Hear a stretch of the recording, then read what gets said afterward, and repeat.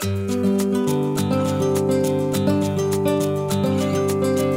I'm Danielle, perinatal mentor, childbirth educator, and doula in the Mid-Ohio Valley. What is evidence-based care? This term is used over and over again in the modern birth industry with obstetricians, with midwives in the hospitals and birth centers, and midwives at home. And it is a part of many licensures. It is a part of a lot of workshops, and it is definitely a part of the prenatal care and the birth care that is discussed with clients and their families to help others understand that these care providers are keeping up with research and they are changing their practices as new evidence comes along. But is it really the best way to practice care? That's really up to you to decide.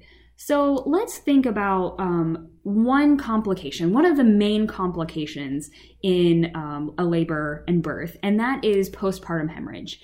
So of all of the complications, postpartum hemorrhage is one of the number one causes of maternal death across the world, including the United States. And do we need to ask what is the most effective way of managing this postpartum hemorrhage? Or do we need to ask what is the most effective way of preventing this hemorrhage? And there are so many different ways that you can look at evidence-based care. But I just want to talk about this one particular situation of postpartum hemorrhage because it is a really big fear, and simply because I had a really big discussion, a really long discussion about this topic very recently. So it's just on my mind, and I thought it was a good way of looking at this term called evidence-based care. So on one end, you have a lot of care providers who are practicing delayed cord clamping or lotus birth and not clamping the cord. You have care providers that create a birth setting to prevent the postpartum hemorrhage from happening. You have the nutritional aspect of preventing this complication. And then on the other side, you have active management of third stage. And you will get people from all different angles saying that their method is the most evidence-based.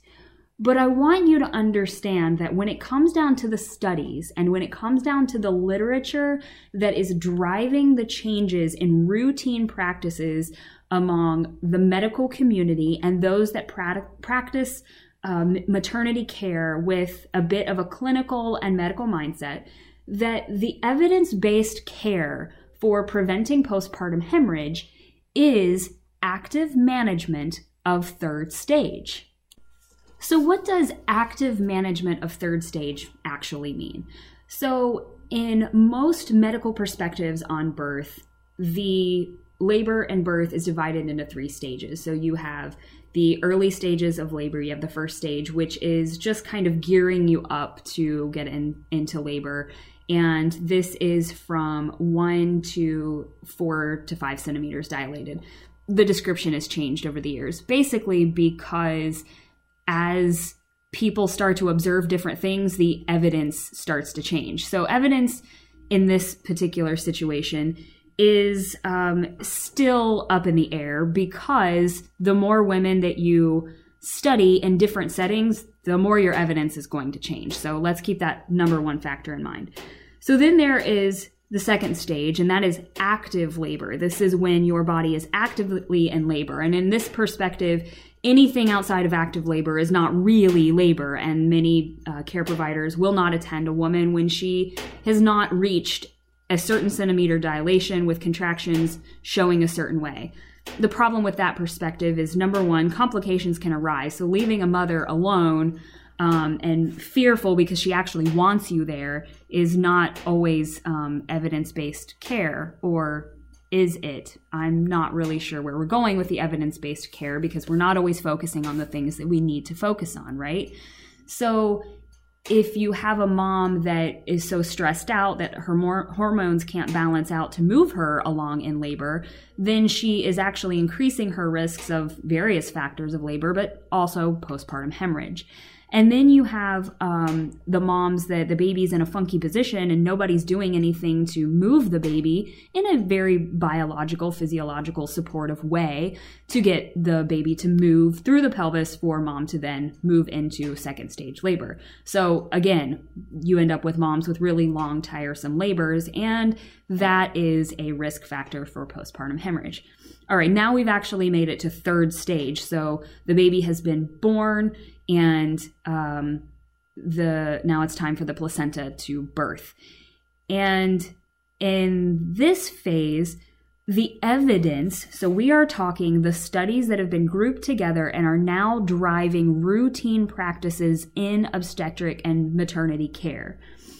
The active management of third stage means that you don't just wait and see, you don't leave things alone, you do things to control the situation. This, in most definitions, means that there is a routine oxytocin provided to the mother, so it's usually an injection of Pitocin, an intramuscular injection of Pitocin immediately after the birth. The cord is clamped very early, so, very quickly, as soon as they can get the cord or within the first minute or so. The cord is clamped, the baby is whisked away or possibly even put on the mother's chest, but usually when the cord is clamped that early, they do take the baby away and they don't immediately put it on the mom. And then cord traction is controlled. So I'm not really sure how you can actually control cord traction, because pulling on the placenta in any way increases the risks of postpartum hemorrhage. But in a lot of those medical mindsets, if they are doing something, then they are controlling the situation. However, if you're doing something, then you are contributing to the increase of risks, regardless of what the evidence says for preventing one specific complication. So when you look at evidence, you have to not only understand that the evidence is very limited, you not only need to look at very certain types of studies, let's say peer-reviewed studies, but you need to be very well aware of what these studies are studying. So what do the groups look like? Is it a multiracial study group? Does that even matter?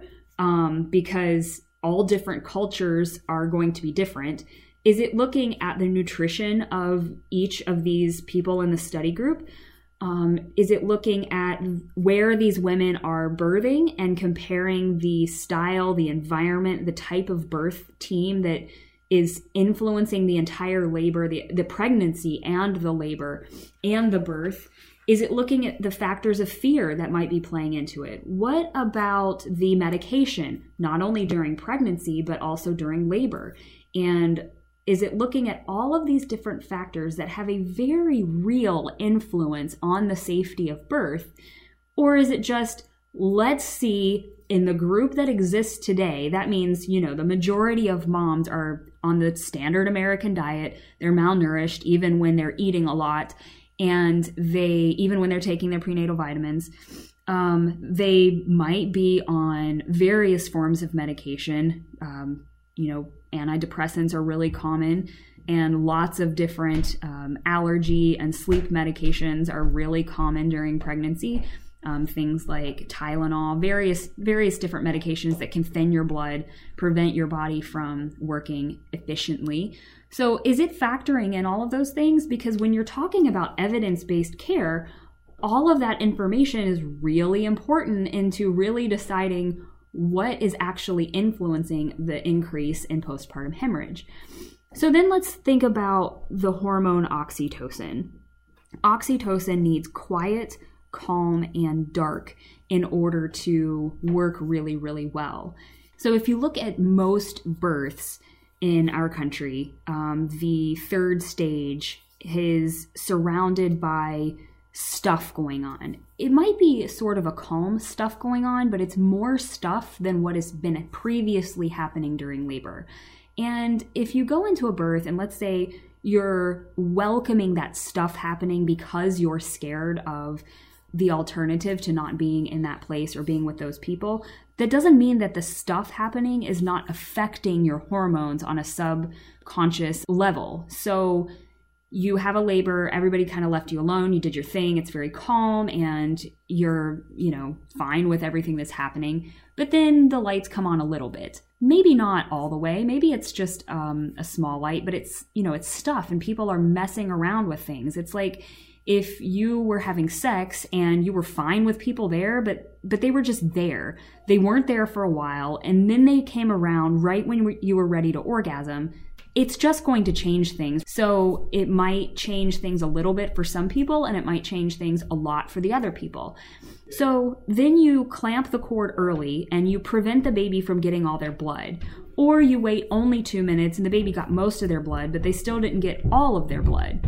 Then you have a placenta that's either full of blood and it's not, pulling away from the sides of the uterus in a slow manner, or you have stuff happening and your oxytocin levels aren't rising high enough because things are happening and the hormone just can't in that environment. Maybe the baby's taken away from you, or you're just not really sure what's going on. If you're not really sure what's going on, adrenaline is acting in your body. Even though there might be parts of this situation that are supporting your fears, there can still be parts of the situation that are not supporting your fear, which means your hormones are not at a balanced level. Then you have somebody pulling, which is pulling on the uterus, whether it's pulling a little bit or pulling a lot, it's still pulling, which is not the way that your uterus is designed to do. Is it any wonder so many women have bladder control issues and uterine prolapse later on in their life? It's not just because they're not moving enough early on in their pregnancy and their life. It's also because of things that are done to them during childbirth. But let's also look at that movement factor. If you're not moving a whole lot, then your pelvis, your uterus, your ligaments, all of these areas down in the place that you need to work during labor and birth, they are not functioning the way that they're supposed to. So then you increase your risks. There are so many different factors for saying, yes, something needs to be done to help prevent postpartum hemorrhage, but is the evidence-based care really the correct way of doing it?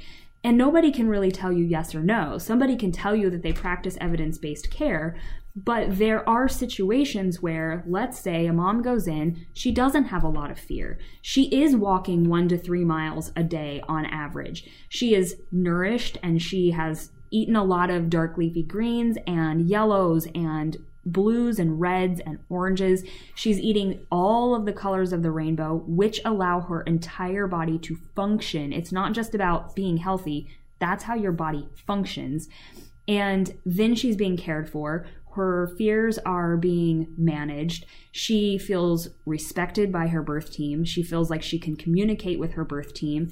She is confident of them listening to her, answering their phone, and not brushing her off, arriving when they need to arrive, or being present during the labor and birth.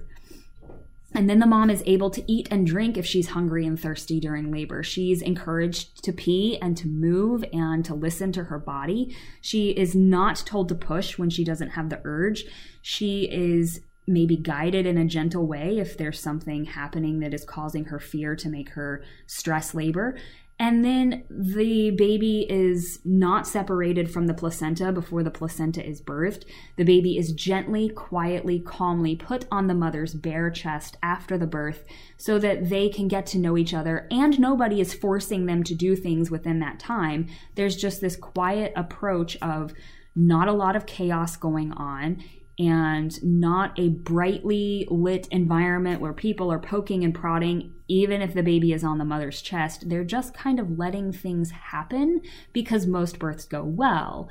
And then the cord stops pulsing, it turns white, the placenta is birthed.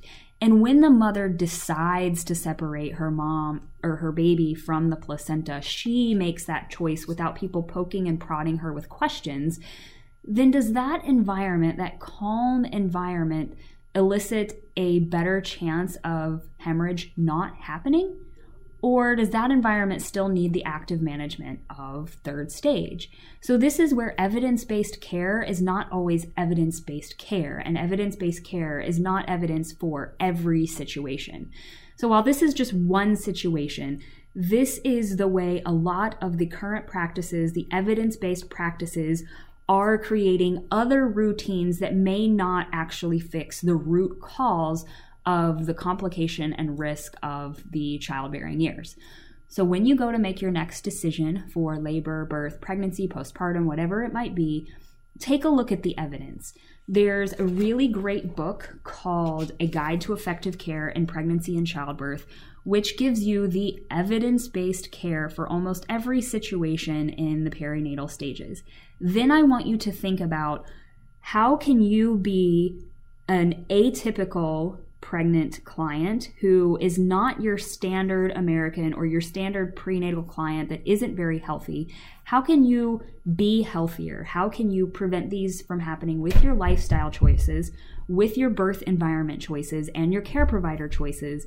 And then maybe avoid some of these routine evidence-based practices because you're not like the people in a lot of these study groups. So it's not to say that the evidence is not valuable, and it's not to say that it's not warranted in a lot of situations, but you can really look at this evidence and even the anecdotal evidence and consider if it is really right for you and how you can feel confident either choosing that evidence-based care or doing something different.